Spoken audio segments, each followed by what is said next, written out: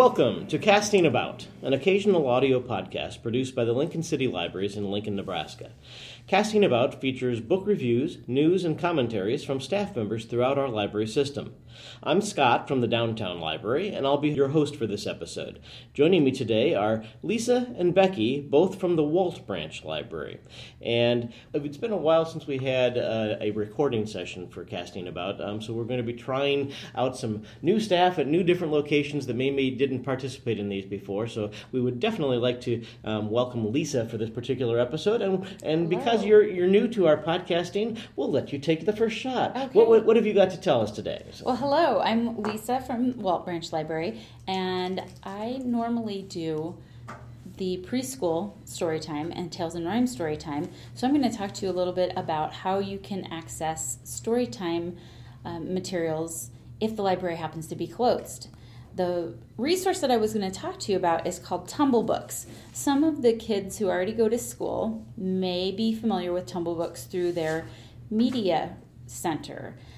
But you can also access Tumble Books through the Lincoln City Library's website, which is lincolnlibraries.org. And I'll explain a little bit of how many buttons you have to push to get to Tumble Books. When you go to lincolnlibraries.org, if you go to the Kids and Teens tab, and then scroll down and hit Kids, then further down on the list you can select Tumble Books. Now pay attention when you go down that list to select Tumble Books. There are a lot of other resources that you could click on that you can come back to and check out on another day. So this is not like, say, the adult databases where you have to enter in your card number and your PIN number? Right. Excellent. Tumble Books, you just do a click and you get right onto their site. And then Tumble Books has expanded what they all have on their site, so you get the choices across the top of the Tumble Books page to pick from storybooks, read-alongs, nonfiction, videos, language learning, playlists, and puzzles and games. That's Excellent. a great menu of different items. Yeah, I know that the station we have set up for people to use it when they're in the library at Benna-Martin gets a lot of use. And one of the best things about the Tumble Books is the book itself is animated, so it's like watching a little movie, but then it also follows, the cursor follows the words on the bottom of the page. So if you have a beginning reader or maybe a reluctant reader or an ELL student, this would be a great resource that they can follow along and read aloud as the book is reading, or Tumble Books is reading aloud to them. Some of the books that I've found on Tumble Books page are books that we've read at our story times. Oh, excellent. One of them is Down to the Sea with Mr. McGee. It's a Chris Van Dusen book, and he's the author and the illustrator of that story. And I know that we've done that in story time when we talk about rhyming. Also, Dino Train by Deb Lund is available on Tumble Books. And a favorite, Goodnight Construction Site. Sherry Deskey Rinker has that book available on Tumble Books.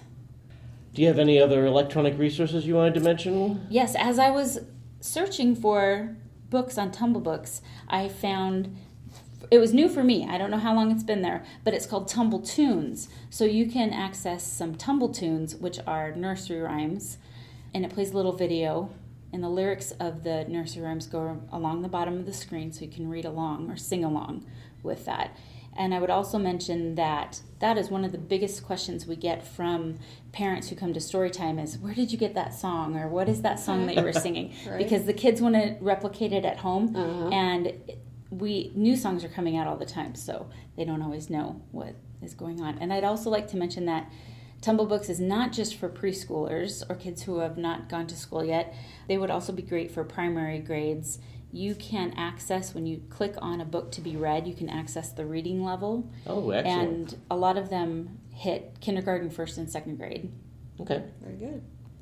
Becky, what have you got to talk to us? Oh, I've got a lovely, sort of a coffee table size book here called Supreme Glamour by Mary Wilson with Mark Bago. You may recognize the name Mary Wilson. As a teenager, she formed a singing group with two of her neighborhood friends, Diane and Florence, and they were originally called the Primettes, and then they became the Supremes. one of Motown's biggest selling groups, one of the biggest selling girl groups ever in popular music. And so Mary has combined with Mark Bego, who is a best-selling author. He's written 65 books on rock and roll and show business. So he pretty much knows what he's doing in this regard. And Mary has also written a couple of books herself previously. But this is just kind of a really nice look at all the different outfits that the Supremes wore during their career. So is this classified in the fashion It section? is classified in, yes, it actually is, like wardrobe, costuming type stuff. Not in the rock and roll music section, but I think it could be in either one because it actually gives a whole lot of information about the formation of the group, their touring, the different recordings they've done, how the group kind of formed and then changed over time, and obviously Diana. And in the entire book, Mary refers to her as Diane.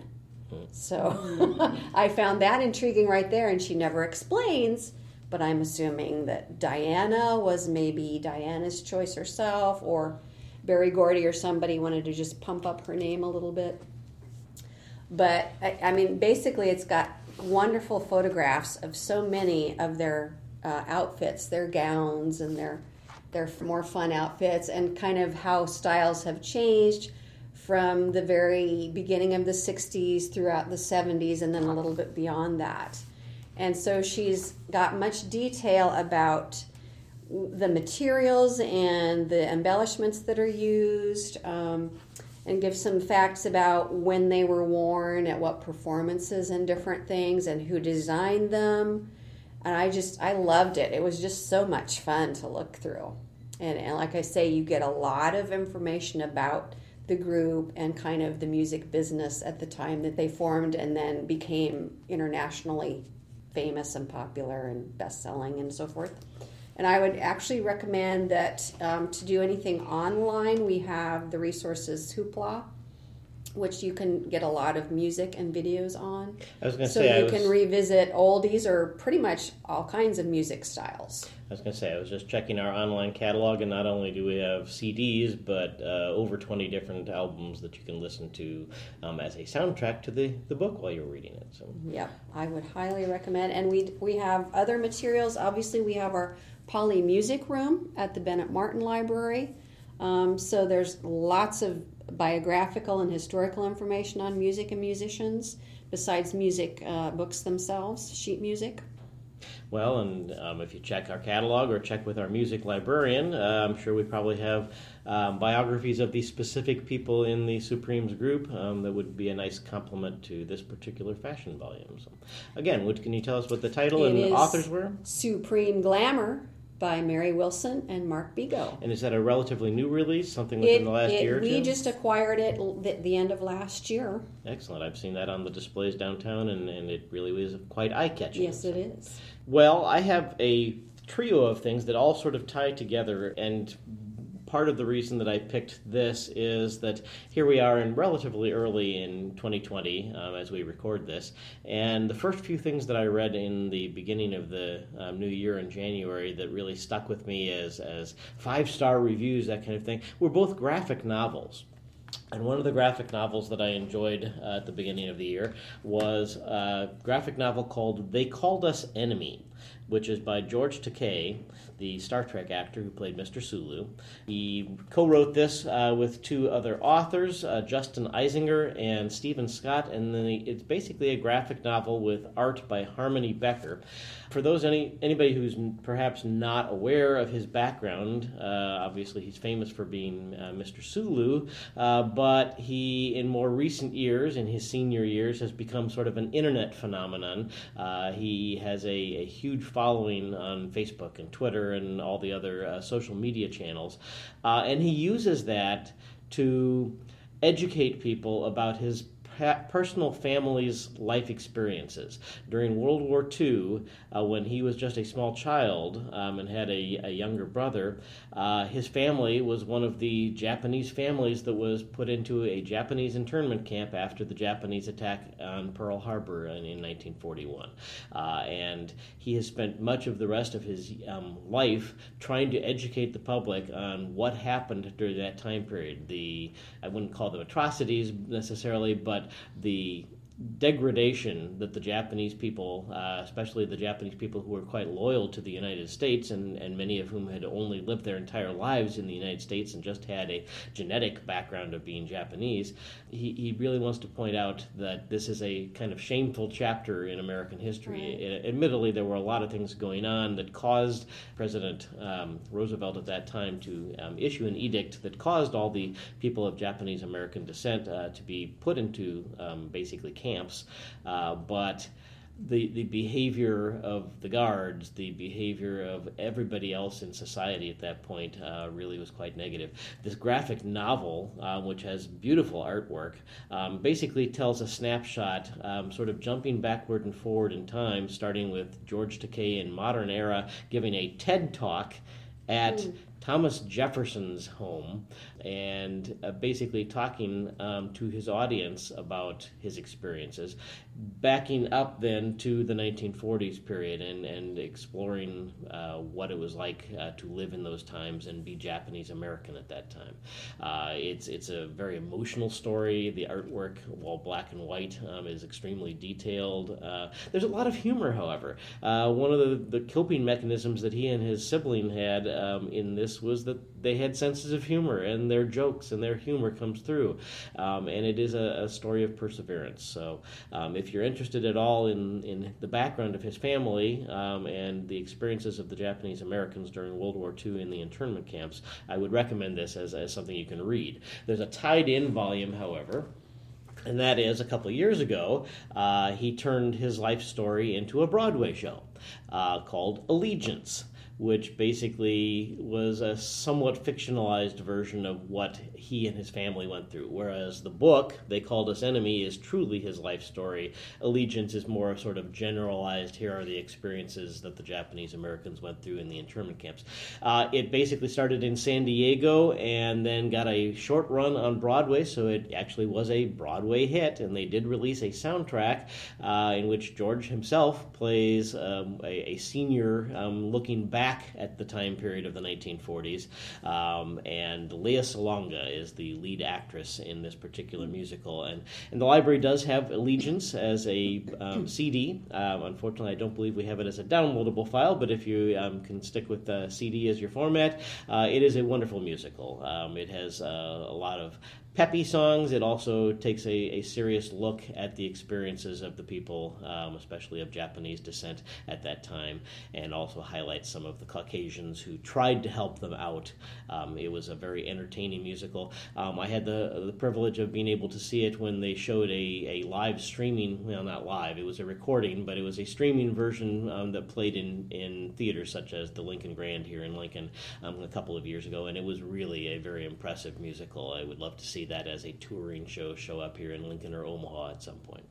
Last but not least, only just as a side note on the George Takei category, there are two biographies of George out. One is not in the library's collection any longer and deals with his time period only on Star Trek, and for anybody that's a Star Trek fan, I encourage you to track that one down. But one that we do have in the library is a biography that he put out shortly after he became very active on the internet, and it is titled Oh My, There Goes the Internet by George Takei. Oh my. And in that, he has multiple chapters about how people convinced him to get onto the internet and have a presence there, and the things that he was learning as he suddenly became technologically educated. It also talks about his background in acting. It talks about his activism as a man who is homosexual, and it also talks in some chapters about his Japanese American background and the World War II storyline that we've talked about already in the episode. So if you're at all interested in him as an actor. This book, the Oh My, is actually a very entertaining one, and there's a sequel out which the library doesn't have, which follows up on his internet adventures. If you are interested in him at all and you don't follow him online, follow him on Twitter and Facebook. He's got a very active presence on the internet, and it's just interesting watching somebody from the Star Trek era who is still extremely vibrant and active on the internet at this point. So, either of you have anything further you'd like to add for this episode? No, I was going to bring up the Broadway show, but you brought it up. Yep. Allegiance. So you've listened to the album? I have listened to it. I've listened to him refer to that several times online. Good music, huh? Yeah. So they had a marvelous cast for that one. I believe everybody that was in the San Diego cast carried over into the Broadway cast, and it's one of my favorite albums to listen to in recent years. Well, thank you all for joining us for another episode of Casting About. For you in the audience, we ask that you please remember you can subscribe to receive Casting About in your RSS feed, and you can leave comments about this or any other library podcast by visiting our website at https://lincolnlibraries.org/category/podcasts. The next time you're casting about for something good to read, listen to, or watch, visit your local library in person or online.